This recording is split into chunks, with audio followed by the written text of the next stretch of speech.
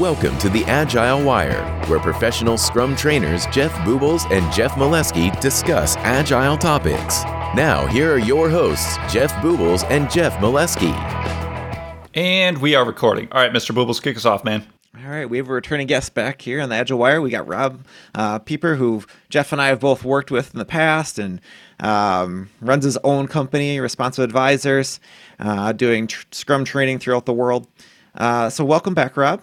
Well, I'm glad to be here. It's always an adventure with you guys in your podcast. Yeah. We're going to talk about something controversial. That's what Robb likes to do. So he did that last time.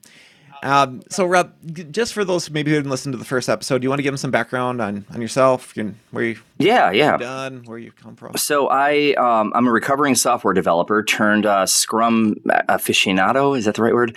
I've been doing the Scrum thing now for 10 or 11 years. Got my first experience doing it working for an investment bank as a software developer, and they were going through an agile transformation. So I got the Scrum bug by first going to a 2-day training where I realized all the things we were doing wrong at that company and how Scrum isn't just a whiteboard and a spreadsheet, and came back kind of fired up. Like I felt like I found my calling. So, a little bit background there. I was trying to do something new with my career. I was doing an MBA while being a software developer during the day. And I'm like, what does a developer do with an MBA? I couldn't figure it out until I figured out consulting. So, that was where I ended up going. I left that company and joined another firm called Centair, which is no longer. And at that point became a professional Scrum trainer and been doing it ever since. So after I left Centair, I was kind of pseudo running their Chicago wing of the company. After I left that, I started my own business and focused mostly on just Scrum and Scrum training and professional Scrum training and consulting. And been doing that now 5.5, 6 years. So we got a small team here that's actually based in 3 states. And we've survived 4 waves of a pandemic and 3 administrations. We're still kicking. So what's changed for you in this virtual environment from a training standpoint? So the virtual environment is interesting. At first, people were confused about how to go to a class in the virtual world where I was fighting with everybody to turn their cameras on and making sure that they were actually there and in person. That's kind of gone away. And I think people are just used to the drill now, or at least our communication with them has improved. It seems a lot of private companies are still a little bit shy to invest any sort of real dollars in training. So most people are coming as individuals to a lot of classes. So we saw a huge shift between, I guess, private and public classes where most of what we do now is public classes as opposed to more of a mix. And I don't think it's anything we've done. So I can only imagine it has something to do with the pandemic. It's easier to manage classes, I suppose. You don't have to play kindergarten teacher as much in the virtual world, just because with the tooling, it makes it very difficult for groups to have side discussion. When you're all on one Zoom call and 3 people start speaking, nobody can hear anything. Unlike the real world where 2 or 3 people can kind of whisper and have side conversations and ends up, making the teacher have to say, hey guys, don't make me put you in the dunce cap area. But those are some changes. The digital tooling I like a lot more. I'm sorry, were you going to jump in? Yeah, just going to add in from a tech check. We've always done checks before our classes.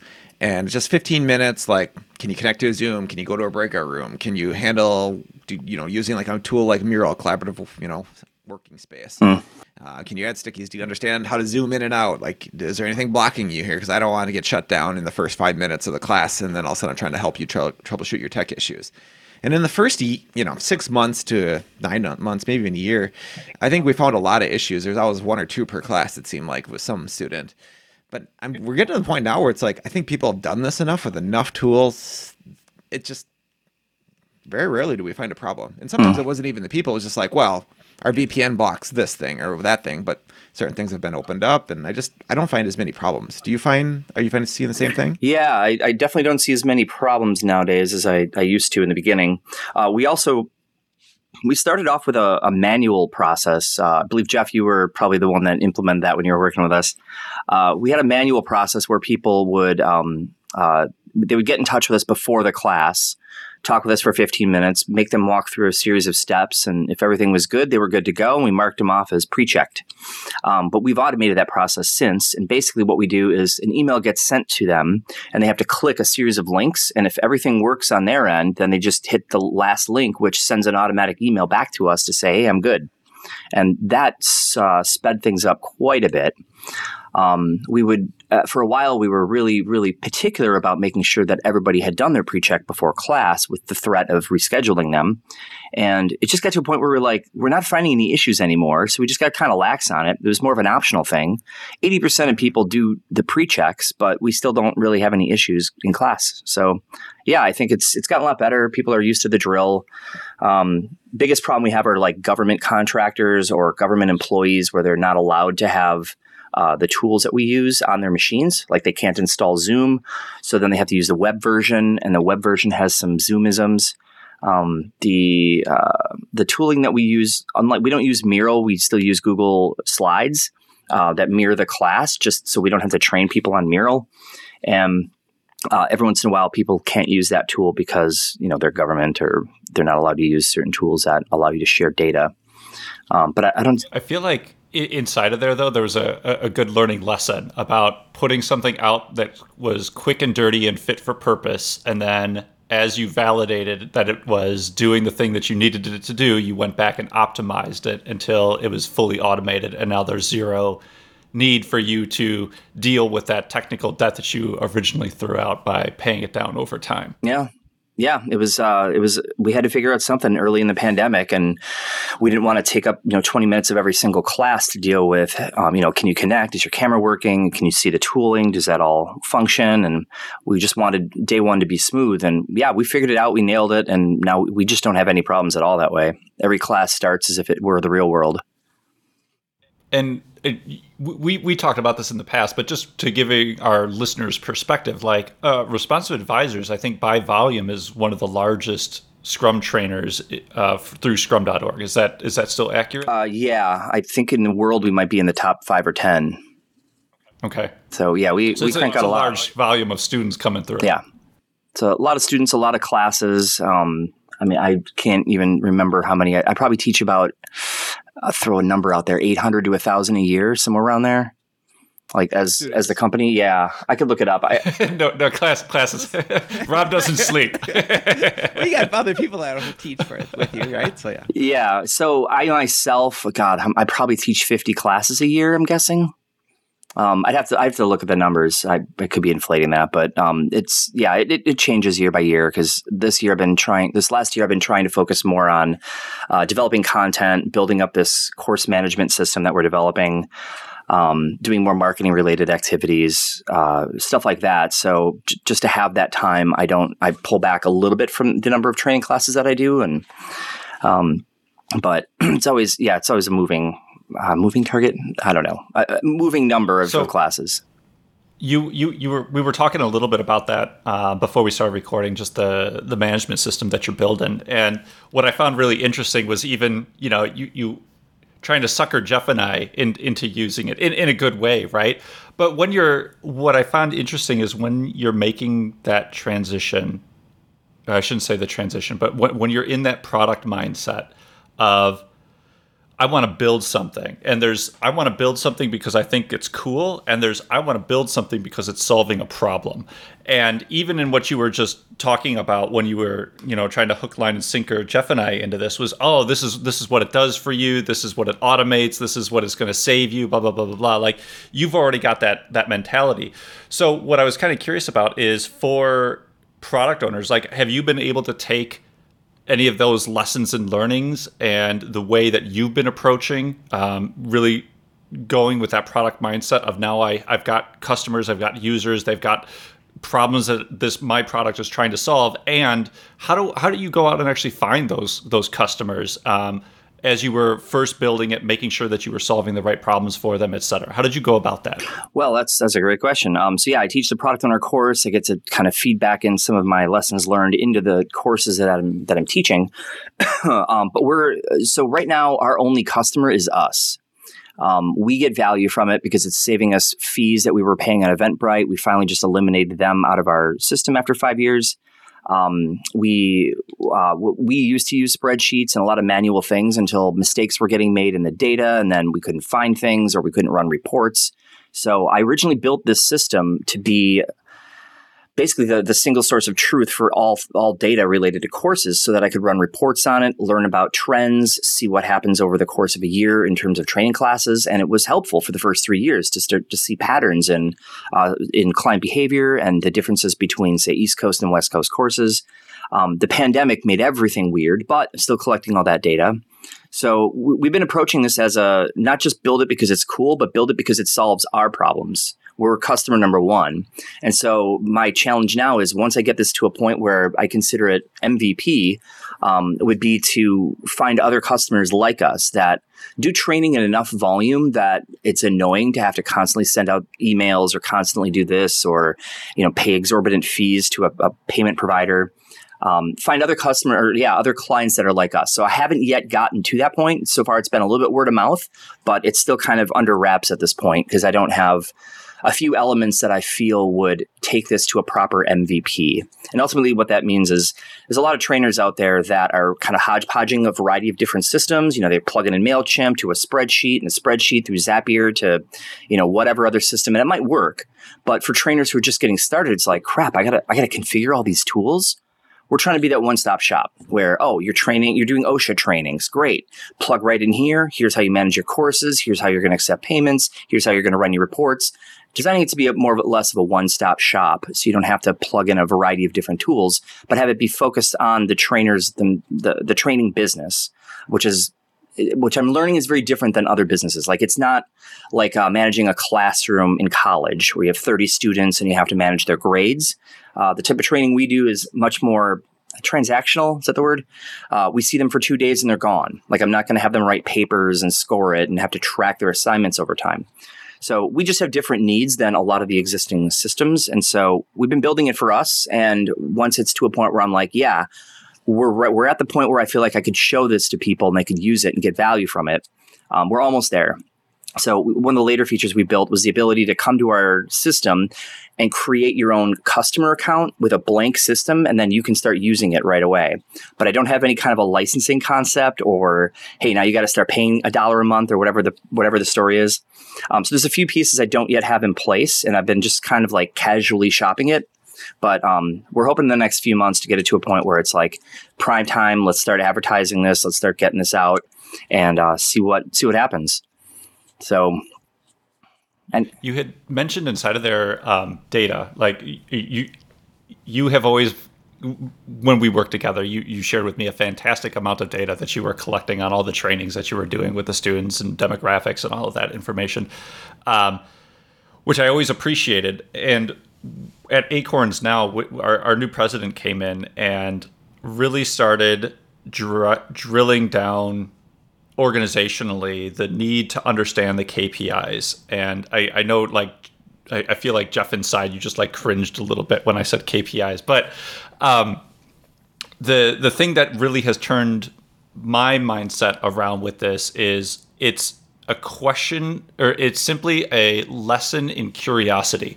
So we have probably like 30 people that show up to this on a weekly basis, and it's literally, I think, 12 to 1,500 metrics inside of this document, and it's broken down by area. And all we do is by section. So we've got each of our product areas, like earned, later, invest, banking, and then some miscellaneous ones. Like mine is the customer support area, so I've got all of my metrics in there.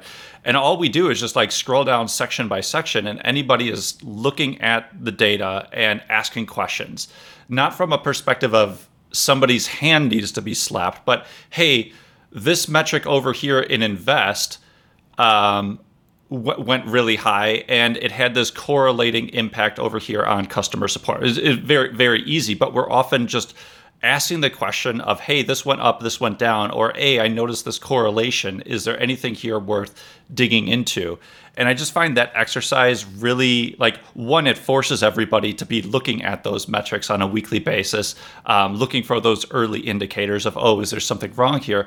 But it's just bringing the masses to the table, so people outside of your direct domain have visibility into the data that you're collecting and can look for system effects, if you will. Like if this data point here moves and this data point down here moves. So I guess where I was going with that is I just found it really interesting of like having a good set of KPIs that are early indicators in the same way that your car has a set of KPIs, right? Like if you're getting low on gas, you have a KPI on your dashboard that lights up and lets you know that, hey, you're getting low on gas. You don't have to necessarily pull over and fill up the gas tank right at that point, but it's just letting you know, hey, you're getting low on gas. You might want to take an action here. Same thing with, the check engine light when it comes on, et cetera. Do you have any, so with that really long-winded, do you have any type of like checkpoints like that internally as a business owner? For us, the leading indicators are number of registrations. So typically people register for classes ahead of time. They don't, it's not like the same day where they just show up and take a class. Oftentimes we're seeing somewhere around the 30-day mark is when on average people are registering. So if I start to see a lower number of registrations for classes coming up in the future, I can fairly easily predict that certain months are going to be pretty quiet. But it turns out they're not always right. So in November, we were seeing registrations kind of dip and there weren't as many people signing up for December courses.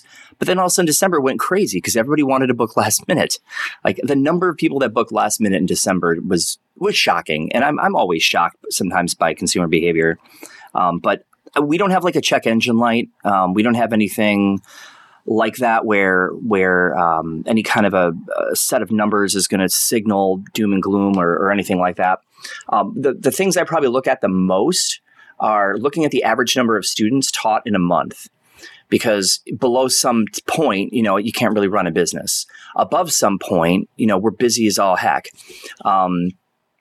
So that I've been tracking over the years. And at first it was very small and then it's grown. And every year it's grown since we've started. So with the pandemic, we finally hit the point where we had enough people coming to public classes that it could sustain the business, even though all private investment had went away. And that was pretty scary for us with the pandemic. So seeing the shift of where the students were coming from, where did we see that? I mean, I don't know. A lot of this, I kind of run by feel. When you start to see you're not getting any calls for private classes anymore, it's a little concerning. But when you start to see the student registration numbers going up, you're like, okay, maybe I don't have to worry about it as much. Other things I look at that are important to us are cancellation rates. So, a lot of things we do affect cancellation rates. For example, let's say I had a minimum of, there has to be 30 students in a class. Well, if I can't fill a class, then I've got to let all these people know, sorry, we've got to cancel. I got to move you to another course. Some percentage of them are going to get annoyed with us and say, well, fuck you then. I'm going to go to another trainer because they have availability. So we don't want to lose students. At the same time, so there's a relationship between people who want out and the number of classes we cancel. So we try to not cancel classes if necessary. But we do notice the effect of like, as we raise our minimums, it does affect cancellation rates. And so we try to tweak those numbers to get them to be what we feel is a sweet spot. And that sweet spot changes over time. I mean, the more referrals we get, the higher numbers of students we get into our classes. And it's just how businesses get built, reputation over time. Any other numbers we look at? I mean, those are the primary things. I've got I built a pretty big dashboard in Power BI to look at all the data we've been collecting over time. And some of it's just interesting to look at, like, look at the number of courses we've taught on the West Coast versus East Coast. And, even though we're running the same number, why is there a huge difference? And so that actually recently had me looking at competition in those markets. And it turned out that there was a lot of trainers in other countries running a creative type of a course that was competing directly with the West Coast courses. It appears because they're able to run half-day courses, they show up in the U.S. time zone when you do a search for the course. At least it did it a month ago. And so you could be in Australia teaching a class and have it show up in California as an option for a half-day, 4-day course. So I speculate that was sort of eating up some of our classes that were normally going on the West Coast. But anyway, lots of data to look at, and sometimes it's just interesting and pretty and colorful, and other times it actually gives us really, really important business information that we wouldn't have known without looking at it. I'll add in like some of the things that I look at, like I have higher level numbers that I'm looking at all the time. Like a lot of times it's current value, like what's coming in, what's going out, what's my run rate. I'm looking at that pretty consistently. And I want to look at the patterns, and I'm not going to panic about, a month going down if I see something coming up. Like that's all right. So I think that can translate over to any product area, like knowing your run rate and where you are as a business, like just a good thing to keep an eye on, but not get too, not panic at the same time. Like you have awareness, but don't panic.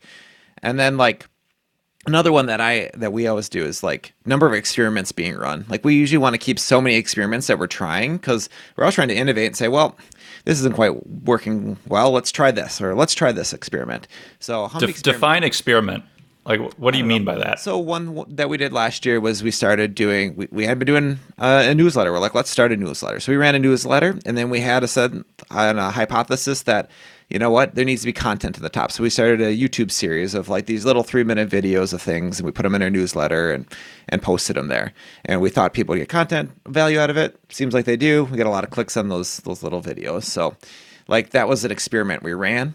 And as a side note, we have like our trainings listed right underneath that. So like people can watch the video and then it's like, oh, there's the trainings. And, I've gone to training with Jeff before. So, maybe I want to go to the next level training. And so you're remarketing to the people that have already had a course with you. They already have a relationship with you. So, that experiment seems to be working pretty well. We've gotten a number of people that have signed up for courses. So that was like just one, but like now it's like next year, well, what are we going to do? A different series? Are we not going to do a series? So our next one is like, we're going to start a quarter, and we're not going to do a video series. And we're going to see if we just have our normal stuff like the podcast and the stuff about the meetup that we're running and our courses, like, does that still provide value? Do people still open it and click onto it? Do they still look at it? If they do, great. Then maybe we won't add those videos because that's extra work for us. And we'd rather spend that time training if it still provides value to people. If it doesn't, then we'll add that back in. So, I mean, there's experiments like that we're always running to saying what else can we do. So that's just an example. Sure.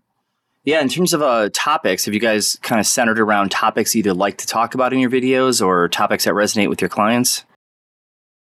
Yeah, so the one we did was just like Chad and I had this talk we created we created an organizational agility manifesto, and so we just broke down the elements of that talk, and we just did like a video for each one. It was like a 2-minute video for each one, and put it into our newsletter. So that was like the first one. So it was like an overview and then like each element. So that was, 7 months worth of videos. So that's what we just finished. Okay. Yeah, I've got a bunch of different videos on our YouTube channel I've been collecting over time, and I was sort of being intentional about it for a while. I created this video blog series called Agile B-Sides, basically because I own a record player and I just video recorded a record player. And they're all like the highest quality as well. Like I'm super jealous every time I see them. Well, they're getting better. I got some better camera equipment now. So the last couple I've made are just, oh man, this camera, it'll do 8K raw. It's just the video quality that comes out of this thing is just sick. But anyway, so it turns out it's not about the video quality. It's really the topic. So I've got one of my videos is at like 25,000 views, and it's triple the next most popular of my videos. I'm like, what? Why? So for me, it seems like people are really into this basic level stuff, like how to become a Scrum Master without any experience. I believe that's the one that's the most popular. And I don't know if it's just clickbaity, but people keep watching it. People keep sending messages. People keep saying, hey, I've got a background in nuclear engineering. Can I be a Scrum Master? And so I'll respond to these comments on the post. And some of them are just so out there. I'm like, man, I don't know what to say. Like, you got a career in underwater basket weaving and you want to be a Scrum Master now? Sure. But the topics that I get really fired up about, like, you should have a sprint goal. Nobody gives a shit about those. And so you can see it in the view counts, like a couple thousand views. So it really seems like there's a lot of demand around very basic topics, and especially the Scrum Master stuff that I've noticed. So as I'm trying to build more content, probably will focus more on that just to get more eyeballs that may then come and see some of the other videos that I actually find important. But yeah, it's weird. Like, especially, I don't know how you guys are doing with your numbers with Agile, the Agile Wire here, but with YouTube, I mean, the market isn't that big when you think of Scrum. Like, if you look at the biggest YouTube channels with videos, they are not in any way competing with the number of views you get if you put up like cats eating cheeseburgers on a video. So, your expectations got to be nice and low. 25,000 views. Hey, that's pretty good for a Scrum video. It's really good for a Scrum video. Yeah. If that were, a cat eating a cheeseburger, that would be terrible. You're looking in the millions, and I'm just like, why do people get so excited? So maybe I need to do Scrum cats eating Scrum cheeseburgers and some kind of a blend there. But so I feel like you hit the nail on the head.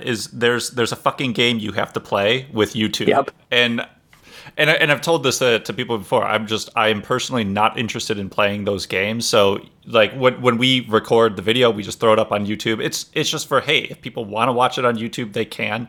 The vast majority of our viewership or listenership, if you will, comes in from podcasts, and that is fine for us. Our biggest video is by far the Joe Justice one. And I think it's because I unintentionally made a clickbaity topic, which was Agile at Tesla, right? Like, you throw Tesla on anything, you're going to get some clicks on YouTube. That's just how their algorithm works. But it was also a fucking awesome episode. Like, it was probably one of our most interesting episodes that we've recorded, at least personally. But anyway, you had mentioned something else inside of there. So why do you think people don't give a shit about sprint goals? I don't know. I just, maybe I'm just too nerdy about these topics, and I've learned about them too much, and I've seen every way people screw it up, and sprint goals just aren't sexy. How to get a job as a Scrum Master when you have no experience, that's a whole lot more sexy. So, I mean, a lot of these videos are getting organic traffic now. At first, it was, whatever marketing push to get them out there, and you get a lot of clicks. But then once that dies off, if the topic isn't interesting, it doesn't get served up by Google. Or if, you're not putting in the right keywords, Google doesn't serve it up. But with a lot of people doing a lot of searches on the YouTube engine, they're searching for, how do I get a job as a Scrum Master? How do I be a successful Scrum Master? But those basic level people, they're not even to the point where they understand what a sprint goal is yet. So that's my theory. So I'll steal some of your words and say the reason why I think they're not clicking on it is because they're doing it wrong. They're doing it wrong. They're doing Scrum wrong. They're doing Scrum. They're all doing Scrum wrong. Yeah, that's a big thing. I mean, every class I teach, it's about correcting. I'd say correcting behaviors, but people come to the classes thinking they know Scrum because this is how we do it at work. And it's interesting because they all do it at work the wrong way. And it's the same wrong way where, you've got this person who's actually the product owner, but they're not anyone you get to talk to. And then they've got this user story writing secretary that takes all the notes. And then they've got the Scrum Master who acts like a project manager who reports up to senior management, who's basically a spy.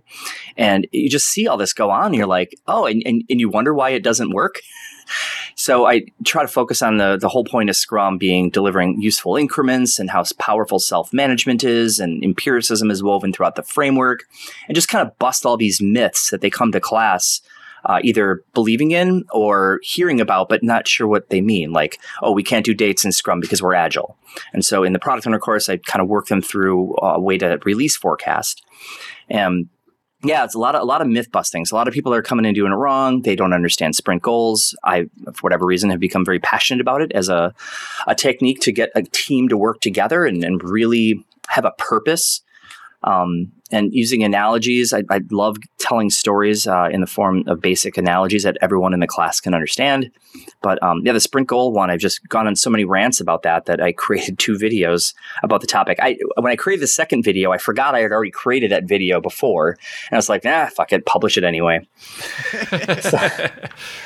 But one of the things I wanted to throw out, and I want to be a little bit careful here because they might revoke my PST card. But I think the part of the reason is because you don't need it. Like you can get shit done in 30 days or less without a sprint goal.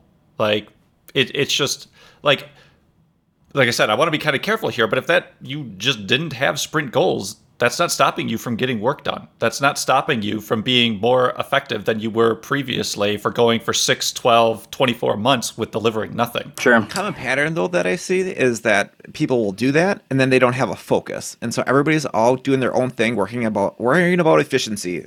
Keep Jeff busy, keep Rob busy, keep Jeff busy, you know, like do the testing, do the developing, do the whatever. And then at the end of the sprint, we get there and guess what? We don't even have an increment. We have nothing that's done. We have all work in progress. And so like without a goal to line around, it's like, that's not my job. I don't do that. I just did the development. You guys figure out how to test it. You guys figure out how to get it done. So I give some pushback there. Like you're fundamentally breaking another rule. Then you're not creating an increment. So what my point is if you created an increment every sprint and you didn't have a sprint goal, I'd say, all right, so what? You got work done. You got something out to a customer. You created a feedback loop. You're starting to learn from that. You're producing value. Now, again, like I'm not saying you don't need a sprint goal and you shouldn't have one, but if something were to fall by the wayside, like I don't think the sky is falling. And that's why I feel like it's so commonly overlooked. Go ahead. Sorry. So I'm going to push back on you again because here, Rob's going to listen to us fight. So you've now taken some of the training wheels off and you've actually been able to deliver. Good job. You've got started and you know a little bit about Scrum. But now how do you know what you're building is the right thing? Without a sprint goal, you're just building stuff. You're becoming a feature factory and you're going to get disengaged people because they don't care about what they're doing. They don't see the value of what they're doing. They're not working as a team. And so cool. You delivered something. Step one, you're just getting started. Now let's figure out how to make sure we deliver the right thing. Yeah, and this is what I'm saying. Like back to what Rob was saying earlier. Like when people are coming, they're looking for just the basics, right? Like if you can't produce an increment, I don't give fuck all about what else you're doing. Yeah. Like fix that, right? Yeah. Then start to layer on. Oh yeah, wouldn't it be great if we have a sprint goal and like all of these other things that are going to be awesome side effects of having the sprint goal? So again, I'm not saying you don't need a sprint goal. What I'm saying is that is probably one of the easiest things to not do, but still be effective at delivering an increment. All right, I buy it. So our takeaway here is like, if you're not delivering an increment, don't worry about anything else. Just do that. Like get there first. I can get behind that. Okay. And that's kind of the trick to the way I teach people how to hybridize waterfall. That's a question I occasionally get. But like, can you hybridize waterfall in Scrum? And the only answer I have to that is, if you take a waterfall project and you make none of them longer than 30 days, and every 30 days you have a done project, fundamentally that's very similar to what Scrum is trying to get you to do. It just gets you there in a different way. So I'm like, that's really it. You want to hybridize the two? Make no project longer than 30 days. Heck, 2 weeks, even better. 2-week waterfall projects. Keep your Gantt charts, keep your project manager, keep all that stuff. And if you still want to fill all that paperwork out every 2 weeks, knock yourself out. But you know, at the end of the day, we're delivering, and by delivering, you're mitigating risk. And then back to the sprint goal rant. I mean, when you think of self-management being one of the biggest topics in Scrum that you see woven through everything, without a sprint goal, how do you self-manage? It's like, hey, I just know I have to crank this lever. But what if the lever breaks? What if something isn't going right and we have no idea what the purpose is of our work? We still keep working on that stupid lever. Mm-hmm. Turns out I don't need the lever because our goal was XYZ and I thought I needed a lever and I really don't. So anyway, you miss a lot of opportunity to self-manage around better solutions and innovate when you don't know the purpose of your work. And now I'm getting on a sprint goal rant. What else can we talk about? No, I like that's fucking fantastic. Like you should have a sprint goal. That's what the framework tells you, right? Like, and not to be the Scrum Nazi, but there are a reason why these things exist inside of the framework. So, like, I think it's a good rant to be on. Like, yeah, you should probably follow the framework, and you'll be in a good place, right? There's a reason these things were put there. Go ahead. Yeah, I got another topic for us. So one of my pet peeves is even in our courseware, there's still like some reference slides to like story points, and I have a lot of new people coming through. They've barely got started with Scrum, or maybe they have almost no experience with it, and maybe this is their first experience. And I'm like, I feel like an obligation that I've got to teach you this because you're going to run into it. But honestly, I hate it. So like, I'm going to teach you something. I'm going to show you something. You're going to be exposed to this, but you shouldn't do it. These aren't the droids you're looking for. There's better options out there to solve your problems. I don't know. What are your thoughts, Rob? How do you handle that in the classroom? So the same thing. I get so many people that come into the classes that have no background in software development. They're not working on a software team. They've never heard of a story point. And I'm like, God, where do we even start with this? Fibonacci sequence, deck of playing cards. I'm like, you know what? If I can Google it, I'm not teaching this shit. So what I'll do on the slides is I just scratch out anything I don't like while I'm teaching it. And I say, just ignore this. And then I just say units of work or, whatever. Pick your favorite statistic. Or I'll boil it down into an example of like moving boxes. You go to your buddy's house, they want to move, and you got 450 boxes. So I put 450 boxes at the top of those slides that look like burn down charts. And then, oh man, we got into it and realized there's 50 more boxes hiding behind there. So then that number goes up. And so I try to explain it in basic terms and then, get around the whole training them on story points and the Fibonacci sequence. I don't think anybody even does planning poker correctly anymore anyway, so it's not really useful. They just make up these numbers, they call them story points, and people just... So what do you mean by that? What do you mean by that, the doing it correctly? Well, I mean, I have yet to see a team that actually makes it about the conversation when they do estimates, and it's really just about, all right, let's just get a number on here as fast as possible. So they look at a piece of work and they go, oh, that's a 3, right? Nobody challenges them. They write a 3. 3 story points. The whole point of that activity was to have a conversation about the actual work so we can come up with a meaningful estimate that the team can get behind, but all they're really trying to do is check a box. Yeah, we have an estimate. Move on. Are those estimates correct? I mean, they never are, but I mean, is at least closer to correct than it could be? I don't know.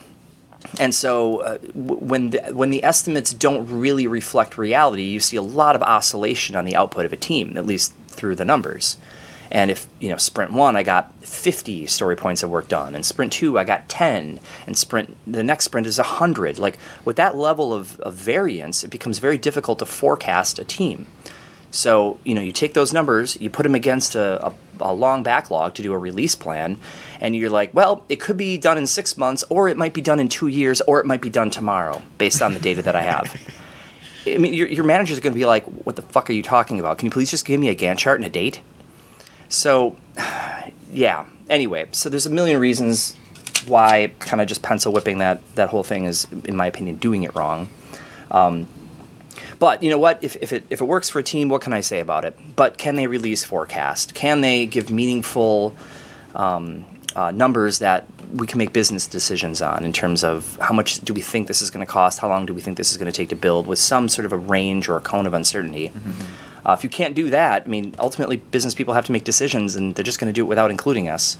They're going to say, well, here's the date, and here's how much we're going to spend, and here's all the stuff we want done. Make it happen. And that you just see over and over and over again. Yeah. And that's how people just feel overwhelmed. And they're like, well, I don't know what the hell I can do about this. And so I have no say. And then there's all this, blame game going on. So I don't know. The technique that I like to teach in class is just like, here's a cycle time scatter plot. This is all your work that's been done. These are just little dots of like, here's the work. Here's how many days it's taken. If I look at 100 things that we've done over the last, couple months, and 85% of them get done within this many days or less, we can tell somebody that's like the product owner and be like, well, there's about an 85% chance, 1 out of 7 times we're not going to hit this. So 6 out of 7 we will. We're going to get this number of things done in the next 2 weeks. So think about that. Like when we're pulling stuff in, that's how much stuff we should pull in. So do we need to go down any further? Do we have that shared understanding? Maybe there's other things when we're doing refinement that we can ask the questions to get shared understanding. Like how would we test this? How do we validate we were successful after this thing was done? And if everybody understands that and can have that same conversation, then maybe it's ready to be worked on. And now you know how many of those things you can do, and you just deliver them. And if you, like you said, if you want to do more, like forecasting, like further down the road, then there's other options. I don't know. I do everything in Monte Carlos these days. I don't know. Do you do that, or do you still do burn down charts, Rob?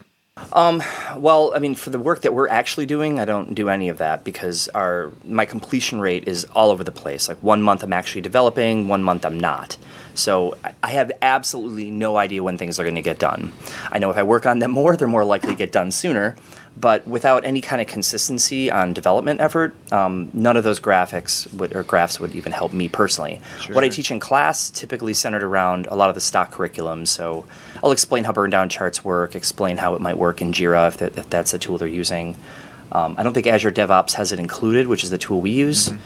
So then you're drawing it on a napkin. But To feed such even a burn down chart, a scatter plot, basically plotting out actual completion times and then looking for probability of things being done in X number of days, using that as your sort of forecasting estimate or forecasting statistic.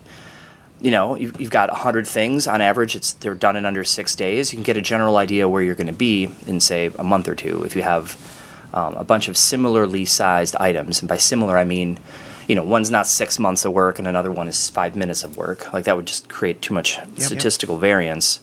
But Monte Carlo analysis I've used in a talk once in order to forecast completion dates of a large chunk of work based on the performance of a team and its variance and a bunch of those things, and mainly to get those confidence intervals where we're 99% likely to have this be under $1 million worth of work. But if you want it for cheap, then we've got to stabilize some things. If you've got a highly variant development team, you end up with a wild combination of options in terms of what projects are going to end up costing or when they're going to be done. Yeah, I skip over a lot of that curriculum in our courses, where we have the burn down charts and we talk about forecasting. And I think, to me, it seems like a little bit of an older way. I mean, I've been back in our days when Jeff and I were working together on Scrum teams. That's what we did, and that's a long time ago. And a better way we found now, and I've helped a lot of product owners use this, is this Monte Carlos. And it's a change in mindset with your stakeholders that you have to get people used to. They have a very deterministic point of view in a lot of organizations. Like, it will be January 1st that you get this thing done by. And we have to change that to there's a probabilistic mindset. And so there is an 85% chance we will get it done by January 1st, but there is a 95% chance that it will be February 1st, or before. So, and there's a 50-50 chance it could be, December 1st. I mean, we could hit that, and just playing odds. It's like, if you were sitting at the poker table and you had 85% odds, you take that bet every single time. You'd be happy with that. So you got to think about it in a business, like, how big of an investment are we making and what are our odds? And I think when you start thinking about it that way, you can then ask questions. Well, what would increase our odds of winning this or getting this? What would go from 85 to 90? What do we got to do that? And then we can talk about different options that we have. Or we can say, well, we didn't get quite these things done. We ran into this technical debt, whatever else. We're probably more now at an 80% chance of hitting that January 1st because of what we learned. Here's some options to get it back to 85, or we could go with 80. What are you thinking, stakeholders? Like, what's more important at this point? And that's how you can have good conversations about risk mitigation, is by having that there. It's a great tool to get shared understanding. Sure. That's pretty much how I've been running for, I don't know, the past 3 months now with the team. So we were talking, how we got onto this was the pointing stuff. And there's actually a really slick plugin for Slack for planning poker, where you can just quick command in there and then the title, and then each team member can throw it, and it's just really, really straightforward. So now, to their credit, I'm thinking distinctly, we just had one on Monday, and we threw this thing out there. One person had a 1, 2 people had a 3, and 1 person had an 8. And immediately it was like, hey, Tyler, you threw that 8. What are you thinking there? And we had a conversation about it. And he was like, oh, we've got to do this and this and this. I was like, oh, actually, we're not gonna do any of that. This is just bare bones. Get some information, provide a document. That's it. That's all we're doing. We don't have to worry about any of that stuff. He's like, oh, okay, yeah, that totally makes sense. I would totally come down to something like this, right? And then it's, hey, Chamath, you threw the 1. What were you thinking, right? And it at least making sure that those bookends have that conversation. Back to Rob, what you were talking about, let's just make sure we have a common understanding of what we're actually going to do with this thing. And the number just lets us know, basically, do we have a common understanding, or are we off with our deltas here?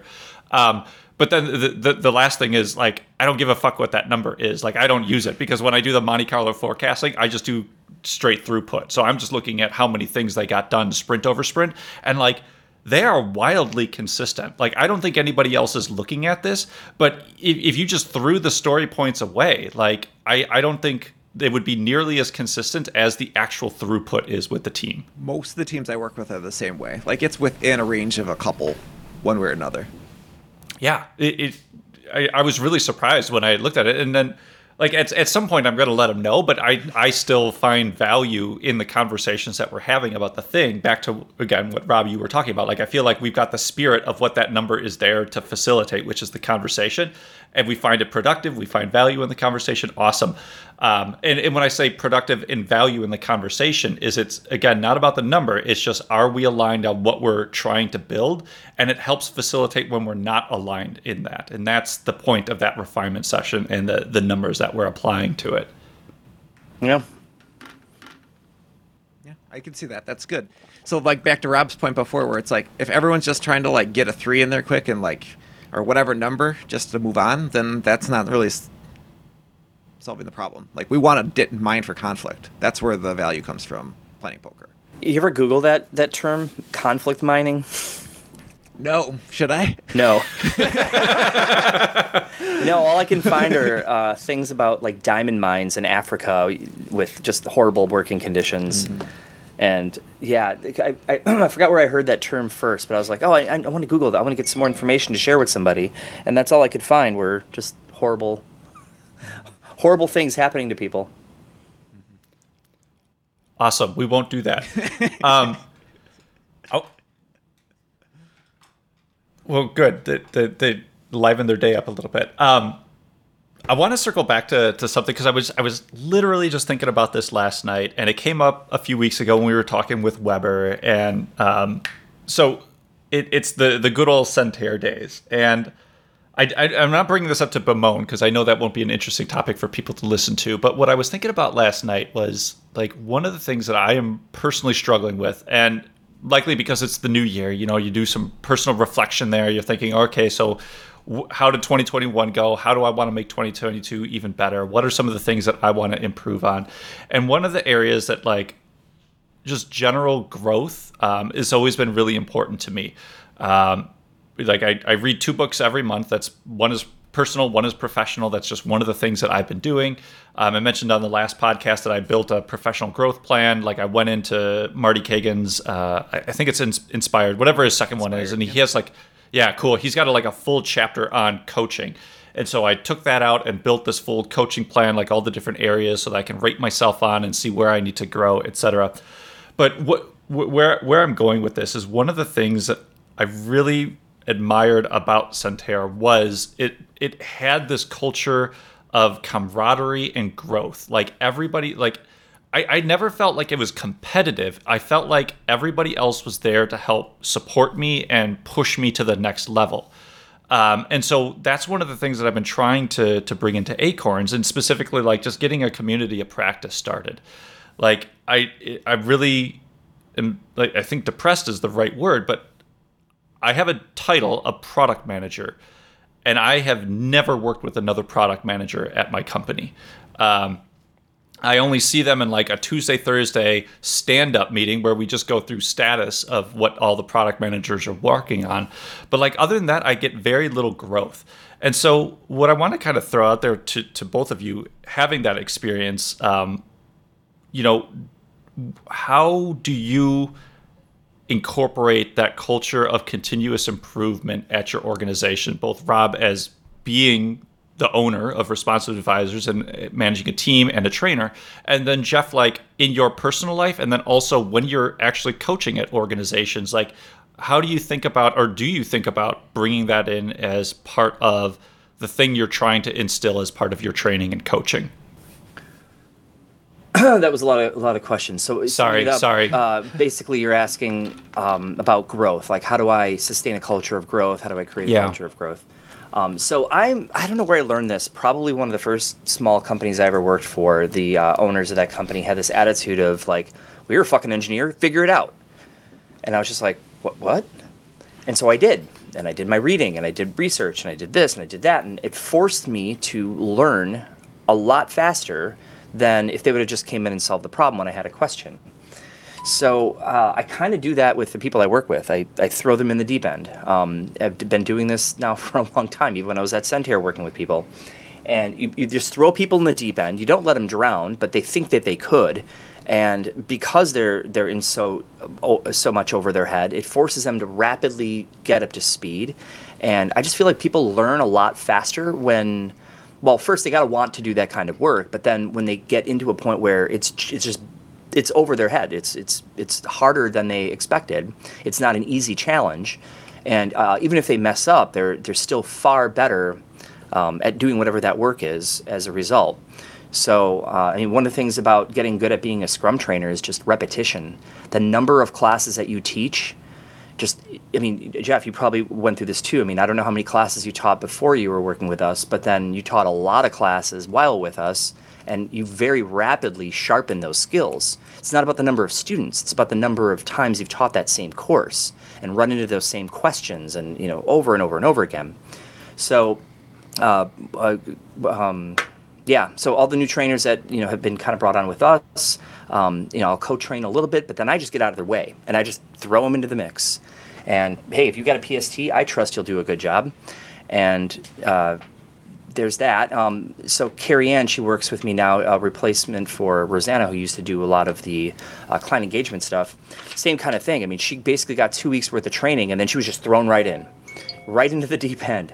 And she picked up really quick. I mean, I gave her enough support materials so that she had access to the information she needed when she needed it. We do a lot of training videos. So like if there's a process I needed her to learn, I'll walk through it with a QuickTime video player on me, recording everything I do and say. And then she's now got a video to reference. She's been walked through it. She can ask questions if she needs to. But yeah, I feel like just throwing people in is one of the best ways to get people to grow faster and giving them challenges that even exceed what they think they can handle. What's up, Boobles? Welcome back. Sorry, something went wrong there, but I'm back now. I did have a response to your question before. Yeah, because I want to hear it. Okay, so from a training standpoint, and how do you get that continuous improvement mindset? A lot of times I'm working with Scrum Masters or product owners and kind of working through a role from a coaching stance or an advising stance. And one of the things that I found recently that's worked really well over the last year is I have them teach things back. I got this analogy from one of my clients. He was the president of the company, and he's like, I don't want my employees and people going in and working with clients the first time they take a hard line drive going across third base to do it in a real game. I want it to happen in practice. I want them to drill that. I want them to be good at it when it gets to be the real thing. And so I kind of took that as I can do this with your Scrum Masters and your product owners as well. And so we practice hey, this situation just happened or whatever. These are situations you'll run into. I need you to do a teach back on how you're going to do that. What's the pros and cons of different road mapping styles? You just got to talk with another product professional, maybe a new VP of product, and they want you to do it a certain way. Go ahead, research that over the next week. Come back where each of you are going to give a 3-minute talk on that. Why you would pick one over the other. And then Scrum Masters. Okay, cool. Maybe we'll just say, what's the cycle type scatter plot thing that we talked about before? I need you to be able to teach that to me. I'm a development team member. You have 3 minutes. Go back, research that, figure out how you're going to do it. And then they hear 3 or 4 people teach it back. I give them direct feedback on each one of them, and they start learning from each other. Like, oh, Jeff didn't like that. Jeff didn't like that. Here's a better way to say this.